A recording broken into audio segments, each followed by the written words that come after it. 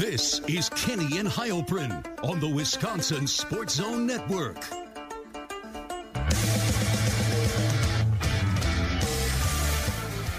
Good evening, everybody. Happy Tuesday.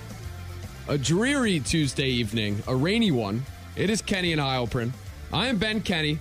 That is Zach Heilprin here to talk with you about the end of Cincinnati SMU on Saturday, a game I was watching with a very stern eye, an analytical eye, Zach. I was excited to watch the Badgers. But no, Cincinnati took, 3-4 kneel downs. They beat SMU by 2. So what were your thoughts on that game? I have no idea. I don't recall seeing that on my television screen at all, or even thinking about it until it was in my mentions, like, where the hell is the Wisconsin game? ESPN sucks. Where is this game? I need to see the Badgers. And my understanding is by the time anybody else was able to tune in, it was already 14-0 Wisconsin. That's how good things were going for the Badgers on Saturday. Indeed. Shout out to Wisconsin on BTN, which is a Fox-affiliated Twitter account, for actually tweeting out the highlights of what had gone on. And yes, Wisconsin, a big win against Purdue.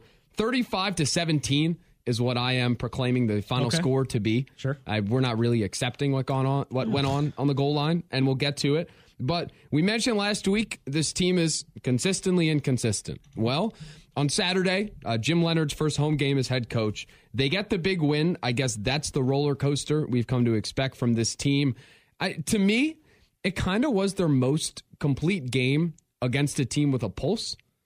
Like, Northwestern's one thing. Washington State definitely has a pulse, and the Badgers did not play a complete game. The other out-of-conference opponents, not much of a pulse against a team like Wisconsin has. But when you talk about Washington State, Michigan State, the losses, but even, I mean, it's their first win against a team with a pulse. But it was definitely their most complete game. When you look at offense, defense, 35-10 entering the fourth quarter, they really stepped up in big moments in the first half to hold a comfortable lead against a really solid Purdue team. I was very impressed, Zach, I must say. Back on the wagon. Not back on the wagon. Yeah, you are. You believe in this team. No, I don't. You believe in this team. I don't believe in this team. I have a where Ben was wrong thing from the game. And yes, Wisconsin won. I clearly picked Purdue, and I was wrong about them winning. The thing I was the most wrong about, honestly, I had faith this offense would do enough. I had faith. Mertz at home has been playing really well. But the defense against an explosive passing attack, for the most part, held their own until late in the fourth quarter when the game was completely decided. Go ahead. Health obviously matters a lot. Alex Smith was back. I thought he played great.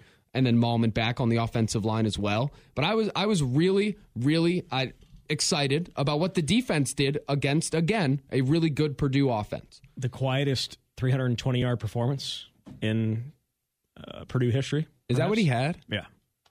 That's what he ended up with.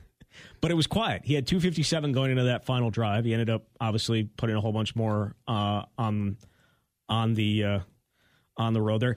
And then obviously Charlie Jones, the quietest 10 catches for 105 yards you've ever heard of as well. He had one circus catch that was ridiculous where he knocked it off his foot, and caught it. That was cool. But otherwise, we told Alex Smith in the postgame, I know he had 10 catches, and he stopped the guy who was asking the question in the middle. Goes, 10? You had 10? What? Really?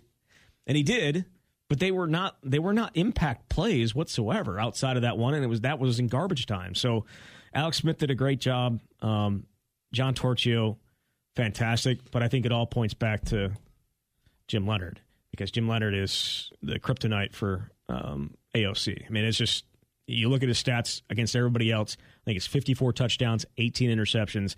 Against Wisconsin, it's 3 touchdowns and 7 interceptions. So they've owned him, and they read him like a book. And we'll get to that play, I know, in a second here, but it felt like John Torchio knew exactly where the ball was going on his 2 interceptions. It wasn't even close. And he said, I shouldn't even say it seemed like it. He told us after the game that he knew where it was going. Yeah, let's do that now. I mean, I remember, I forget who I asked, but I asked why it always seems like John Torchio is in the exact right place. It was either Benton or Herbig at Big Ten Media Day. And they said obviously some of it is just his ability, but also his preparation, the preparation from Jim Leonhard, and just how he enters the game. And yeah, that seemed like, number one, terrific plays. Really the best game I've seen him play, I feel like. Like, he was up there stopping the run. He was everywhere. But yeah, that first pick six to make it a 14-0 game, if you didn't watch it on television, because it wasn't on television at the time, he just knew exactly where it was going. It was telegraphed. And AOC, he gets a little jumpy back there against the Jim Leonhard defense. He felt a little anxious. He does. It's hilarious because they mentioned it going. I went back and watched the game, and they mentioned like he was anxious to get back out there against Wisconsin after what was a disastrous performance last year against the Badgers. He was looking, for some redemption. It did not happen. That first third down, as soon as the running back went in motion, John Torchio, you can like on the replay, you can kind of see him moving up, but you can even see it on the regular copy. His shadow is like moving up just outside the screen to try and jump that. And the only thing he had to do was not jump it too quick so that O'Connell wouldn't throw the ball. Like, he has to see that there's a guy potentially going to be there. But as soon as he did, it was just like, yep, that's mine. And he did the exact same thing on the tight end too. I have many stats of the day. Here's stat of the day number one. This season, John Torchio, 2 receiving touchdowns, 2 pick sixes total. Ooh, yeah. I'm going to let you finish this. I'll let you guess it. I'll let you say it. No, it's your stat. The Iowa passing offense. There it is. The Iowa wide receivers, 2 receiving touchdowns. Yes. And it is a week. We've just finished week 8. Ugh. And here we stand. We're going to get to that Iowa-Ohio State game coming up later. I had so much fun on Saturday watching that. I'm glad the country is finally, people have been realizing as the weeks have gone on, but now everybody's hip to it. Man. And nice man Douglas Amos down at Ohio State, making sure everybody else that didn't know about it definitely knows about it. Oh, yes. So let's get into the drives, especially early, because Wisconsin was up 21-0 before you could even blink. Obviously, this team needs to play from ahead. When they've had to play from behind, it hasn't gone great throughout this season. So they get out to an early lead, and you tweeted something out. Bobby Ingram's first drives, the first scripted drive to open the game, the Badgers start with the ball. Couple Braylon Allen runs for 5-6 yards. You have a couple big Mertz to Skylar Bell completions, one of them a long touchdown. To me, the entire first half, and you correct me if I'm mistaken, it felt like they made a concerted effort to roll Mertz out and get him going out to his right and attack what was a pretty banged-up Purdue secondary. Try to attack the corners there, make them make decisions. And each time, it felt like every time Mertz rolled out, they had a chunk play. Whether it was the touchdown to Skylar Bell, a couple more Skylar Bell receptions. I think Chimere Dike got one off that. But to me, that is, you have kind of a struggling offensive line. It's not hiding them, but it's definitely helping them. Like, you're scheming away from having to actually drop back and pass protect. And then Mertz was on the money there. So 7-0 off the bat. Bobby Ingram's scripted drives have been terrific since Paul Chryst was fired and since he really, took the reins as like the OC without Chryst there. But yeah, that was my biggest takeaway. I was really impressed at his plan early. Yeah, their last 4 games, touchdown against Illinois, went right down the field against the Illini, and didn't really do anything the rest of the game. Northwestern went right down the field, had that missed field goal, but it didn't stop them because the offense was clicking that day. Michigan State went right down the field and scored. Obviously, did not have as much success the rest of the game. And then on Saturday, went right down the field and scored. And so, yeah, they've put some emphasis, I think, on those opening drives. They've been scripted well. They've practiced a lot in trying to make that be a thing. And I think there's a focus there. But I would love to, is it them? Is the defense making adjustments after it? Is it them not being able to execute? Whatever it is. You feel like you should be able to do that a lot, right? You feel like if you're having that much success on first down, you've got the defense on, not first down, but on their first drive, you got the defense on their heels. Like, maybe that's something you can perhaps in the bye week where you're able to do some self-scout and that type of thing, maybe figure out exactly why it isn't able to continue throughout the entire game. Now, again, offense, not the problem against Purdue at all. But, yes, in terms of getting Graham Mertz on the outside, it looks good. He throws the ball really, really well, moving to his right. And I don't think that was ever something that was coming out of high school was something that you would point to and say, yes, that's him. Because he threw on it. Almost everything he threw in high school was from the pocket, just based on watching his highlights. A lot of it was from the pocket. There wasn't a whole lot of running on a lot of throwing on the run. The greatest thing about the first touchdown is that's not what they were expecting to happen. So you have two routes there, right? You have Chimere Dike short, and you have Skylar Bell deep. And Purdue had shown on film that they would bail out and stay with the deep guy, and the ball would go to Chimere. They did not do that. They came up on Chimere, and it allowed, obviously, Skylar Bell to be wide open deep with a guy that shouldn't have been covering him, trying to cover him. And he put it right where it is. It was a nice adjustment by Graham Mertz, something that had not been there throughout the entirety of practice, and him just reading the situation and finding a guy exactly what you want from a guy who's in his third year starting. You would expect that, but I think it's nice to see it. Yeah, that's night and day from last year. Maybe I'm just scarred from certain moments of last season, but there were definitely instances of him rolling out with completions there to be made, and he just couldn't pull the trigger sometimes. But here, very decisive, very on the money. Skylar Bell had a day, 4 receptions, 87 yards, that touchdown to start. I woke up, it was 2:20 on Saturday. I had the gut again. I tweeted, feels like a big Skylar Bell day. And it was. Good job, Ben. I'll get over there and pat you on the back after the show. Thank you. I knew you were going to bring that up. I knew you were going to bring that up. I mean, I bring it up when I'm wrong. I had the John Torchio thing at Michigan State, and he struggled a bit there. I was wrong about that. But then you also tweeted about him probably a little That was a joke. A little sarcastically. That was very sarcastic. He got his interception. Yeah, on the botched field goal. Yeah, you mentioned them not having as much success after the first drive. This time, they came back. They have the pick 6. Wisconsin's defense then gets a stop. The one thing I wrote down there was Alex Smith on Charlie Jones. I don't think we can understate how important. Now we see what Jim Leonhard was talking about in the offseason. He is their best cover guy. It's not, yeah. And he was on him all game, or as much as I could see. Yep. And for he did a terrific job. 10 catches for 100 yards, fine. Yeah. But as long as he's not doing what the Michigan State guys did to you last week, then fine, you'll take it. Right. There was only one play, we kind of mentioned it before, where he did that. And it was great coverage. It was right there. He was right there and made a play, and Charlie Jones kicked it up to himself. I mean, what are you supposed to do?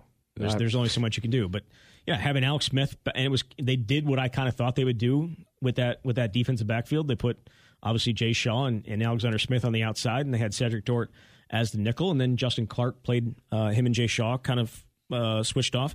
But Alexander Smith played, I think it was 73 snaps, which was by far the most of any of the corners. So it's clear that he is their number one. There was a point late in the drive, though. He had to come off the field.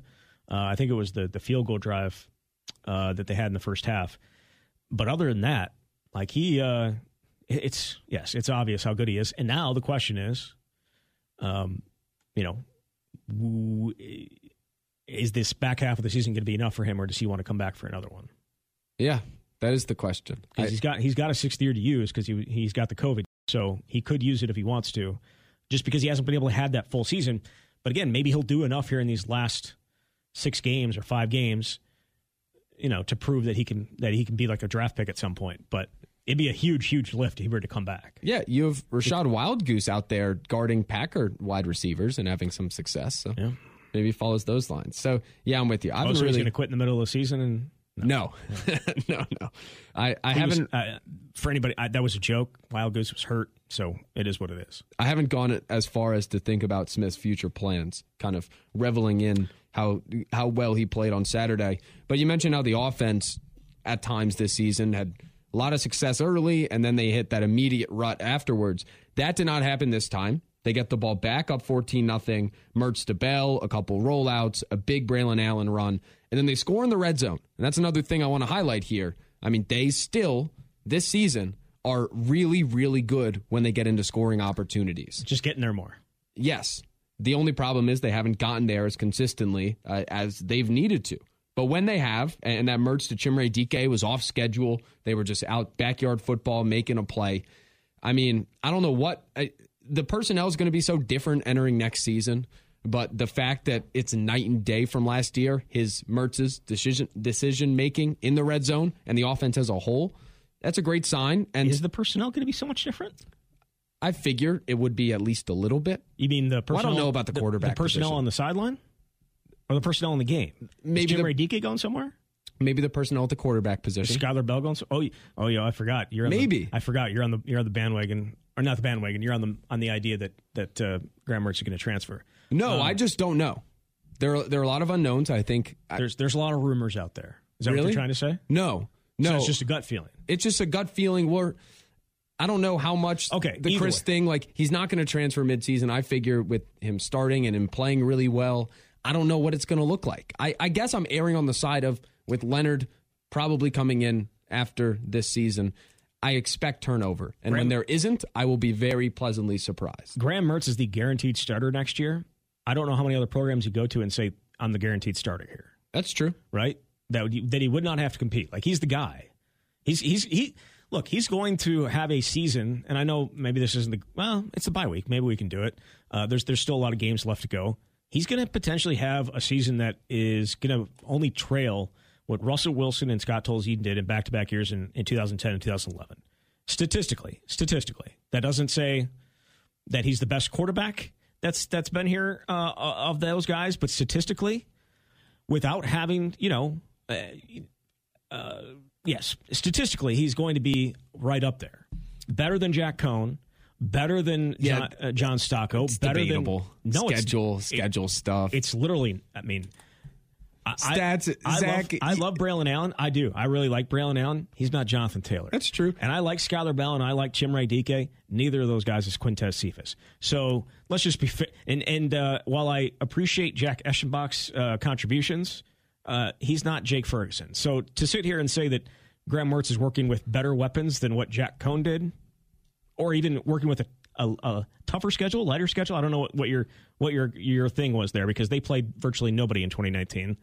I'm not.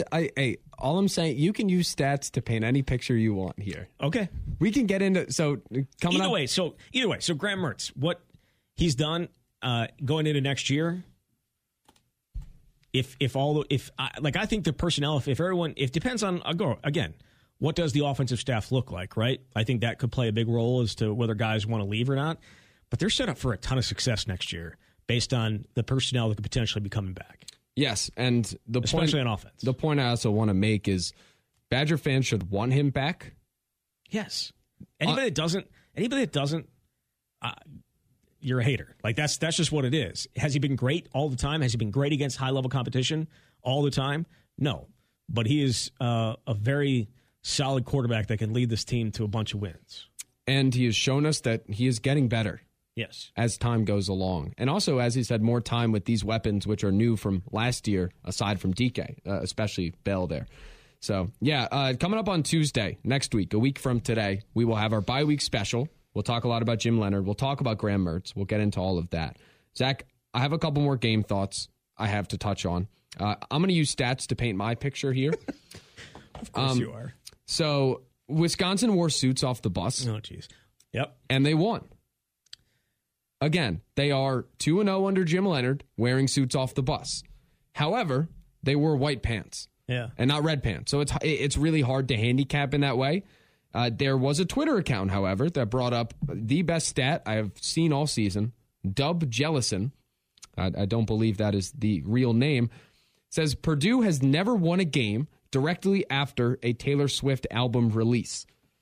2006, 2008, 2010, 2012, 14, 17, 19, no 2020, and then add this week to the list. And it came out at midnight, right?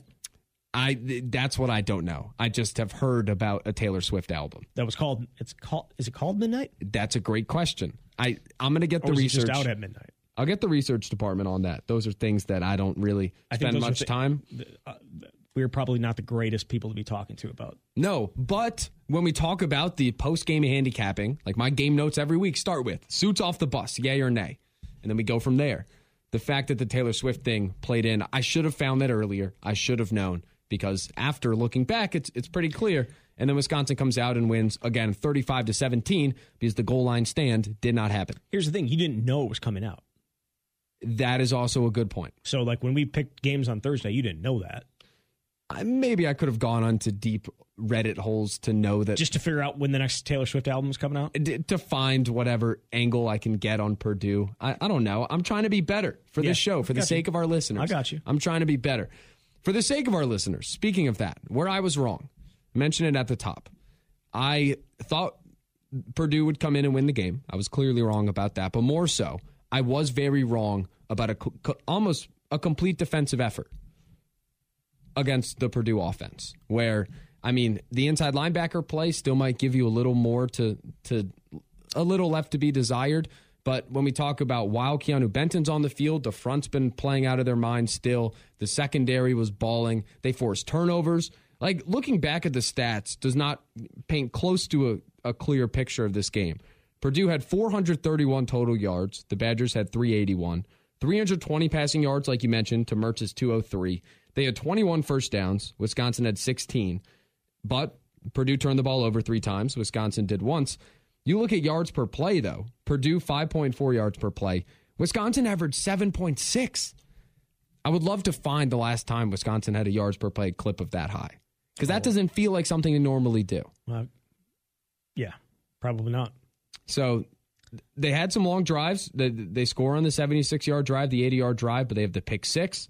They have the 2-play, 14-yard drive after the other Torchio interception. And then there was the muff punt as well. So I don't know. The stats don't paint the clear picture. I thought it was one of the more impressive games from Jim Leonard's defense that we've seen this season. And I'm not going to look at the stat sheet and be pushed off of that thought from what I saw from the group. Do you have anything else? The only other thing I wrote down from this game was Jeff Brom's shirt looked really weird. I didn't see it. He came out with stripes, and they were odd stripes, and maybe it was really bright out, so it brought it out more. There was that. Why in the world, Zach, and I don't know if you know the answer to this, but I am asking. I'm asking space. I'm asking the cloud. Why in the world was Braylon Allen back in the game for multiple plays, and it seemed like multiple drives after he got banged up and Wisconsin was up 25? Yeah, I don't agree with it, but I guess I understand where they're coming from. I just wouldn't agree with it. Like, he's the game technically not out of reach if they hadn't been able to get a few plays. I don't understand him carrying the ball with like a minute and a half left, like down in that final where Purdue was going to let them take a knee type of thing after they got the onside kick. I would not have put him back in unless it was a one-score game. And but that's my point of view. And Jim Leonard said, "Hey, the ball's not that heavy." That's what he said. Ball's not that heavy. It's a Barry Alvarezism. It's like, he's banged up, right? But he's good enough to play, and the ball ain't that heavy. All right. Well, in the future, I would like that not to be the case. Him back out there after being banged up with Wisconsin up big and Garendo looking very good. But I guess I'll just sit here and save that critique. There is something I would like to propose to the Wisconsin football program, Zach, as well as to the Packers, honestly. Packer fans that are listening, this goes to you too. Maybe across college football. I'm going to tell you what it is when we come back. It has to do with special teams. It has to do with how teams plan their special teams approach to games. We'll talk about that when we return. We have some more thoughts on the bye week. Where does it help Wisconsin? Who should you root for this weekend? We'll touch on that. Big Ten wraparound from the week. It was an interesting one, to say the least. That is all coming up next. He is Zach Heilprin. I'm Ben Kenny. It's Kenny and Heilprin. This is Kenny and Heilprin on the Wisconsin Sports Zone Network.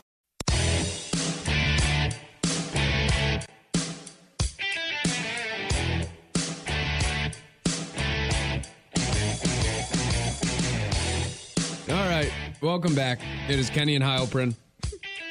Unfortunately, not taking calls. The timing does not allow. However, if you want to be heard, if you have thoughts, at Zach Heilprin on Twitter, at Ben Z. Kenny. Tweet at us. More than welcome to. I urge you to do so. At Kenny_Heilprin for the show as well, if you're listening to this as a podcast. Zach, I have a proposition for all college teams, most notably in this state, and then also for the Green Bay Packers as well. Can we stop putting people back to catch punts, finally? Like, I am convinced, and I have not found stats on this, that the risk and the percentage of times that the punt is muffed greatly outweighs the plus 7 yards of field position that it keeps from the other team gaining.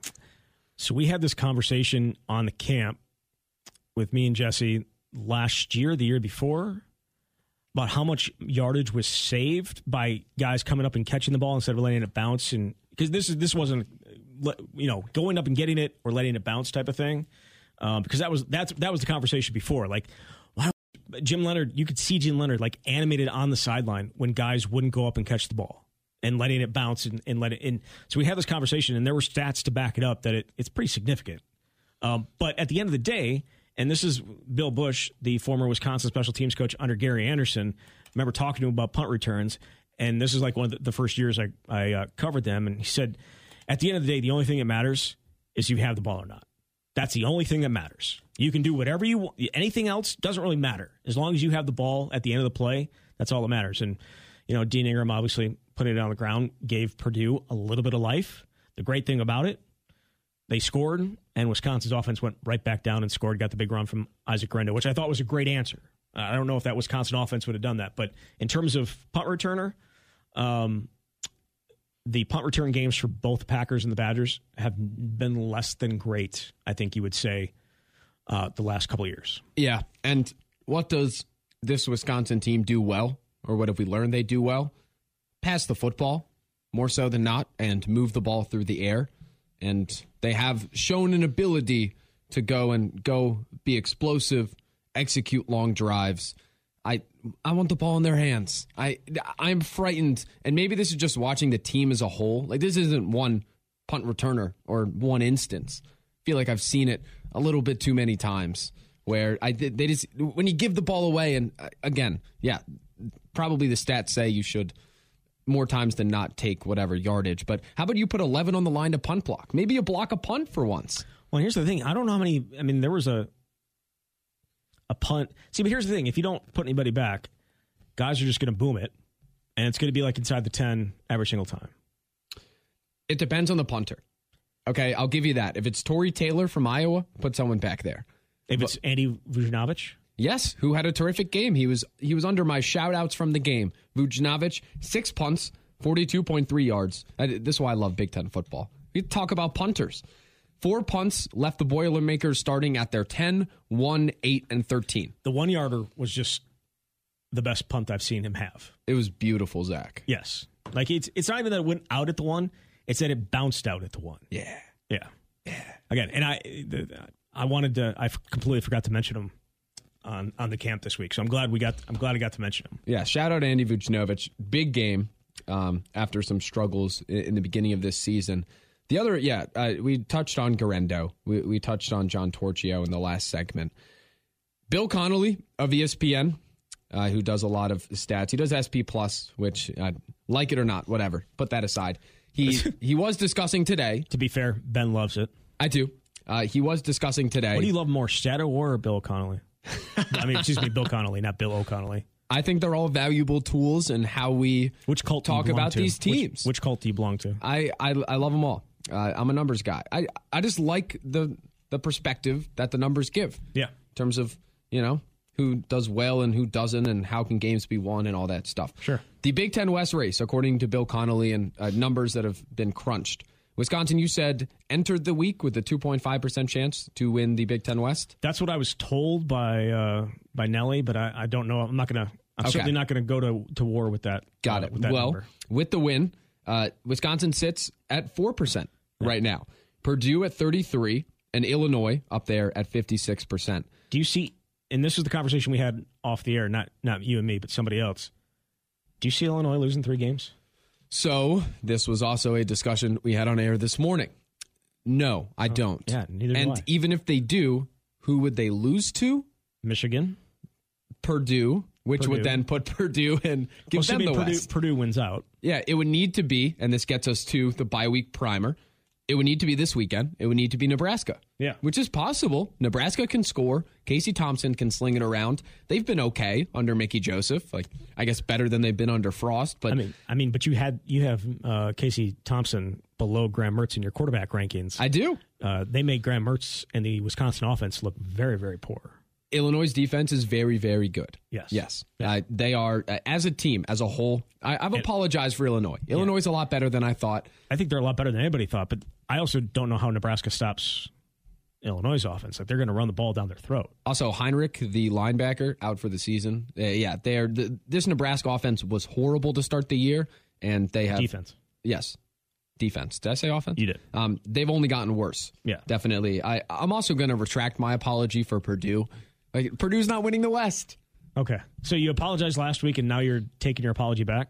Yes, because I thought Purdue would win the game on Saturday. And they haven't. This is a tough scene for you. No, I'm being very... This is why you just don't apologize. I mean, if you just don't apologize in your life, you never have to take an apology back. Well, I'm being very upfront with the people, and I'm telling you where I stand on all of the things I've said throughout the beginning of the year, throughout the season. Some of them I'm wrong. Some of them I'm right. And Purdue, I guess, still a 33% chance to win it. I'll be honest, I kind of hope they do win it. Because there was a conversation that we had on the way back from Big Ten Media Day. Who was the quarterback? It was a former Penn State quarterback, wasn't it? Either way, we were listening to the radio, and this guy's going on and on about how he thinks it's Purdue that's going to win the West, and Ben could not have been more incredulous about it. He was furious about this guy saying that Purdue was going to win it. There's no chance. There's no chance. And? There's still a chance. Well, his only analysis was that Aiden O'Connell returns and he's good. And they don't play and they don't play anybody. Well, they've lost to people. Yes, they have. They've lost to the two teams that I think a lot of people thought they would lose to going into the year. That was Wisconsin and Penn State. That is true. Zach, I will ask you, though, a bowl game from where we sit now. Wisconsin is 4-4. They need 2 wins to get a bowl. Is bowl game a lock? Are we going to go as far as to say we are... I'm sitting here and saying this is the Jekyll and Hyde Badgers. I don't know which Badger team's going to show up. Here's the thing I do know. At least through the 3 games that we've seen, they're going to come out and fight. There ain't going to be no stupid second half against Illinois where you just essentially quit. Where there was the... Is it fair to say they quit? It looked like they looked lifeless. Yes, they looked lifeless. They have not looked that way these last 3 weeks. Even though they lost to Michigan State, they at least fought. They fought in that game. They're giving energy to Jim Leonard. They're giving energy to this team. So I sit here and say, if they bring that type of energy, I think a bowl game is a lock. I can't guarantee that that's going to be the case, but I think if they bring that type of energy against the opponents that they have, they're going to have a very good chance of winning most of their games. If they don't bring that energy, or if they do not execute the way that they did against Northwestern, against Purdue, then losses at, Iowa, losses at Nebraska, very possible, and losses to Minnesota, certainly a possibility. And obviously Maryland getting Tagovailoa back, which is likely going to happen. None of these games are easy ones for this Wisconsin team. Correct. If we have learned anything, it's that an egg is very, very plausible as early as next time they take the field in 2 weeks. Right. And so what I'm saying is, no, it's not a guarantee. Okay. Even though I think they will get it, I don't think it's a guarantee. You mentioned the energy. I mean, the post-game video, Leonard going into the locker room. Yeah. They're juiced up. Up. This is not a slight on anybody. It is me objectively making a comment. The last coach probably, that whole thing doesn't happen. Well, I mean, Jimmy Cooks, that's their song for him. And when Graham Mertz told us that on Saturday, he goes, I know none of you guys have any clue who that is. I have no clue what that is. And the only reason I knew what it was because they played it previously, I think, at Northwestern. But yes, I'll say this. I think there's a very good chance that they do it, but I could also see them laying an egg and not getting it done. But this week is going to be so valuable for them. Huge for them. Yes, and if Wisconsin not only wants to make a bowl, if they want to win the Big Ten West, Nebraska over Illinois feels like a decision that we need to see happen. Because who else is going to beat them? Not Northwestern. Probably not Northwestern. It's the Big Ten West, man. I don't know. Northwestern might. Unless Tommy DeVito gets hurt, Illinois is winning the West. I agree. Northwestern might this year go 0-11 in the United States. Think about that. I'd be really upset if I were Nebraska and the one game that the Northwestern won was on you. Yikes. Yes, they lost to Maryland on Saturday, 31-24. They were up, I think, 14-0 or 17-0.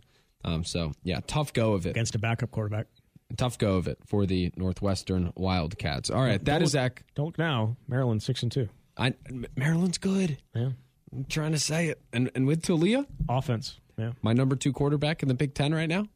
We'll see. I think, man, assuming he's healthy. That's going to be such a good game in 2 weeks. I mean, assuming he's healthy, yeah, for sure. All right, that is Zach Heilprin. I'm Ben Kenny. A reminder, we're live Thursday, 5 to 6 o'clock, Monk's Barn Grill, Sun Prairie. Come out, say hello. We expect to be joined by 2 special guests. check my Twitter at Ben Z. Kenny and his at Zach Heilprin for updates. Definitely guests that you would want to know about. A lot of good insight into the team and where it stands today. We'll get into that probably tomorrow as we get confirmation. But live 5 to 6 Thursday, Monk's Bar and Grill. Come say hello. When we return, some more thoughts on Wisconsin entering the bye week. The Big Ten wraparound as well. We have to talk about what happened in Columbus on Saturday. That is to come. It's Kenny and Heilprin. This is Kenny and Heilprin on the Wisconsin Sports Zone Network.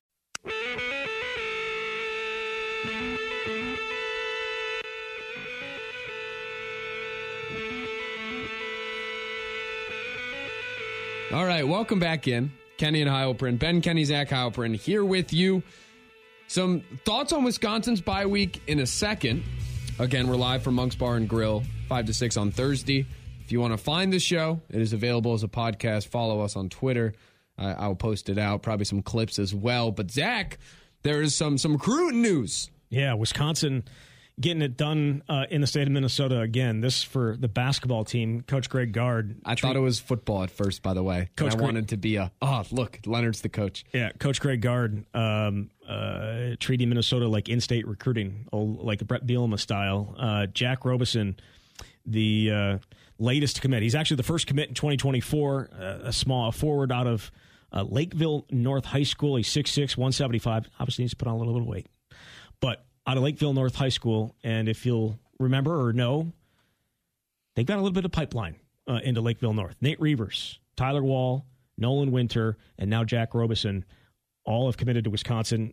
He was the number 3 prospect in the state of Minnesota, according to 24/7 Sports, a top 150 guy in the country, and definitely had a Minnesota offer. So Wisconsin takes him out of the state, and they're in on some other very talented guys in the state of Minnesota that they're trying to take in that 2024 class. A lot of really talented guys that they're high on, and those guys, I believe, are also high on Wisconsin. So, all right, yeah, so some momentum. It could be some momentum. Could be a very good 2024 class, which they obviously would love to see.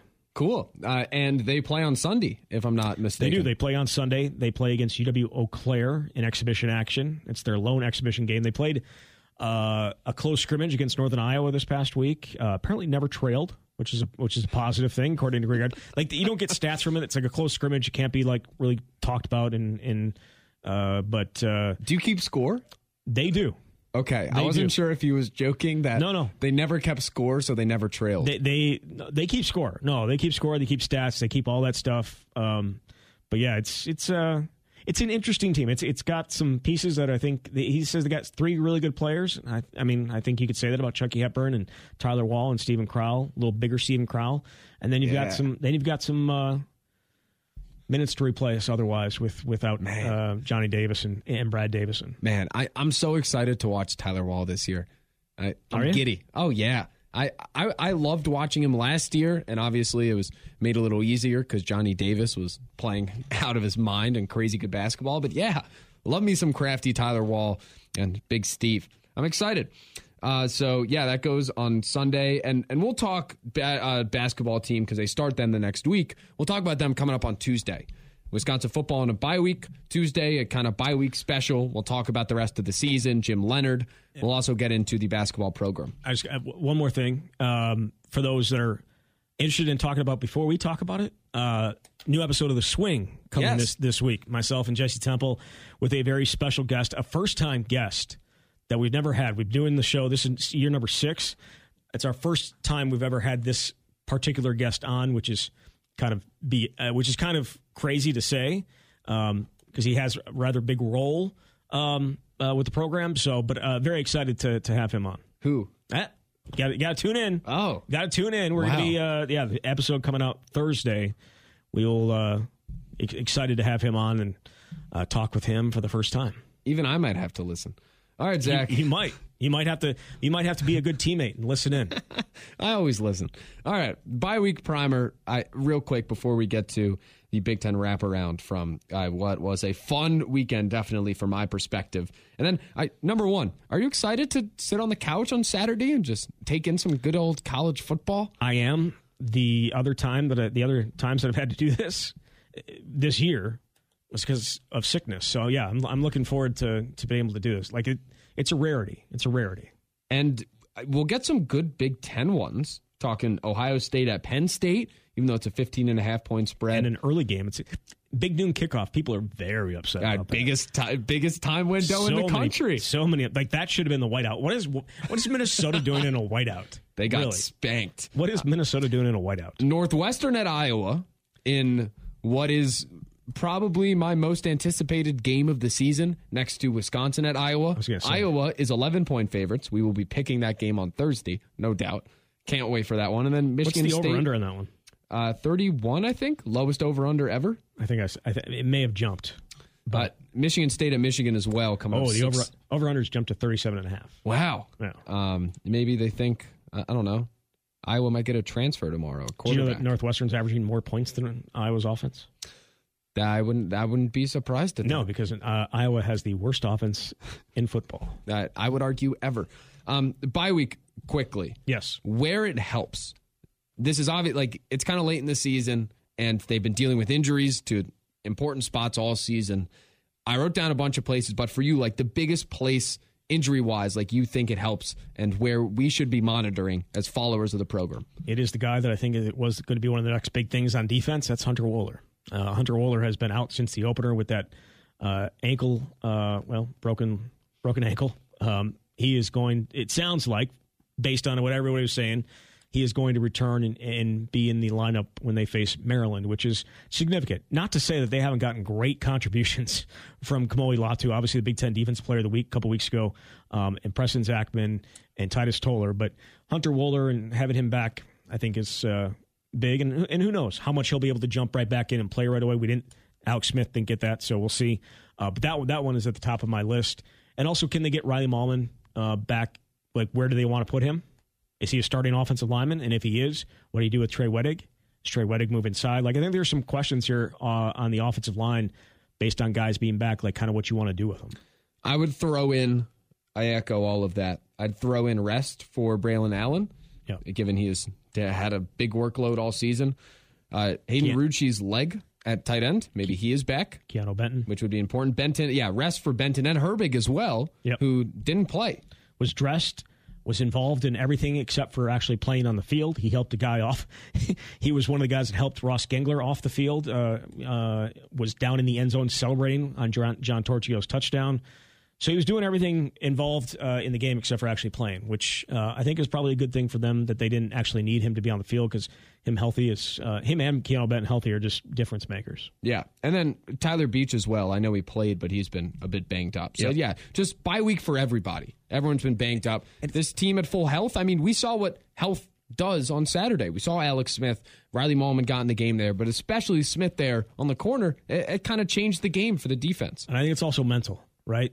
What you've gone through these last few weeks, what you've had to deal with mentally and throughout the entire season, your coach is fired. Like there's a good mental break here, I think, that goes along with that. Yeah, for sure. And you get to watch the Super Bowl, the Sicko Super Bowl, Northwestern at Iowa, as they prep maybe for the Iowa game in a couple weeks.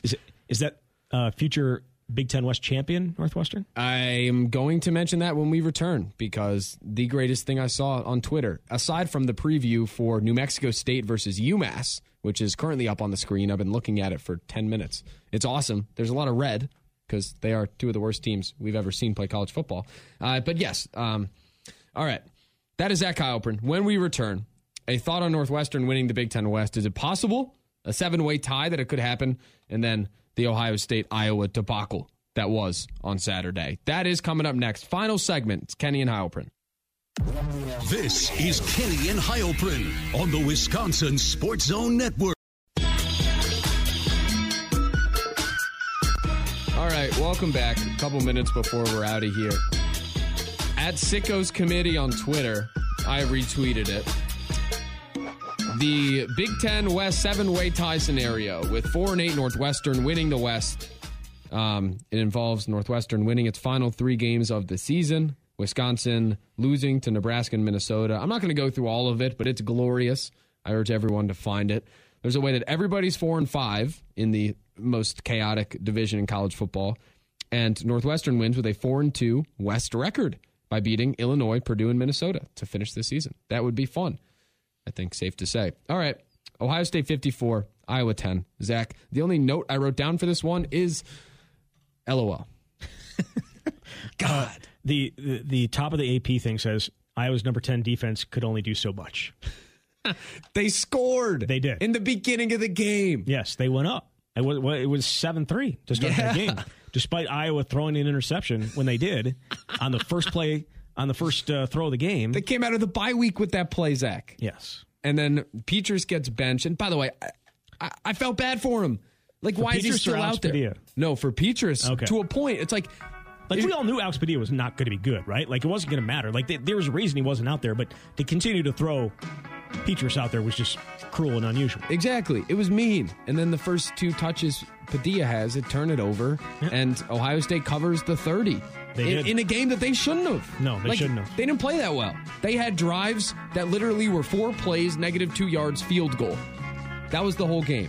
And then a couple explosive plays when Iowa stopped trying. So I mean, it was 4 touchdown passes from C.J. Stroud in the second half. Yeah. Once. Yeah, you could tell there was no life. By the way, both of us went 3-2 last week on our picks. Good for us. Cheers. Good job. Yep. 19-25 on the season. We both stand. A lot more to come on Thursday. We'll be live from Monk's Bar and Grill in Sun Prairie. Podcast up after the show. Thanks, everybody, for hanging around. See ya. Kenny and Heilprin, Thursdays from 6 to 7 and on demand at MadCitySportsZone.com.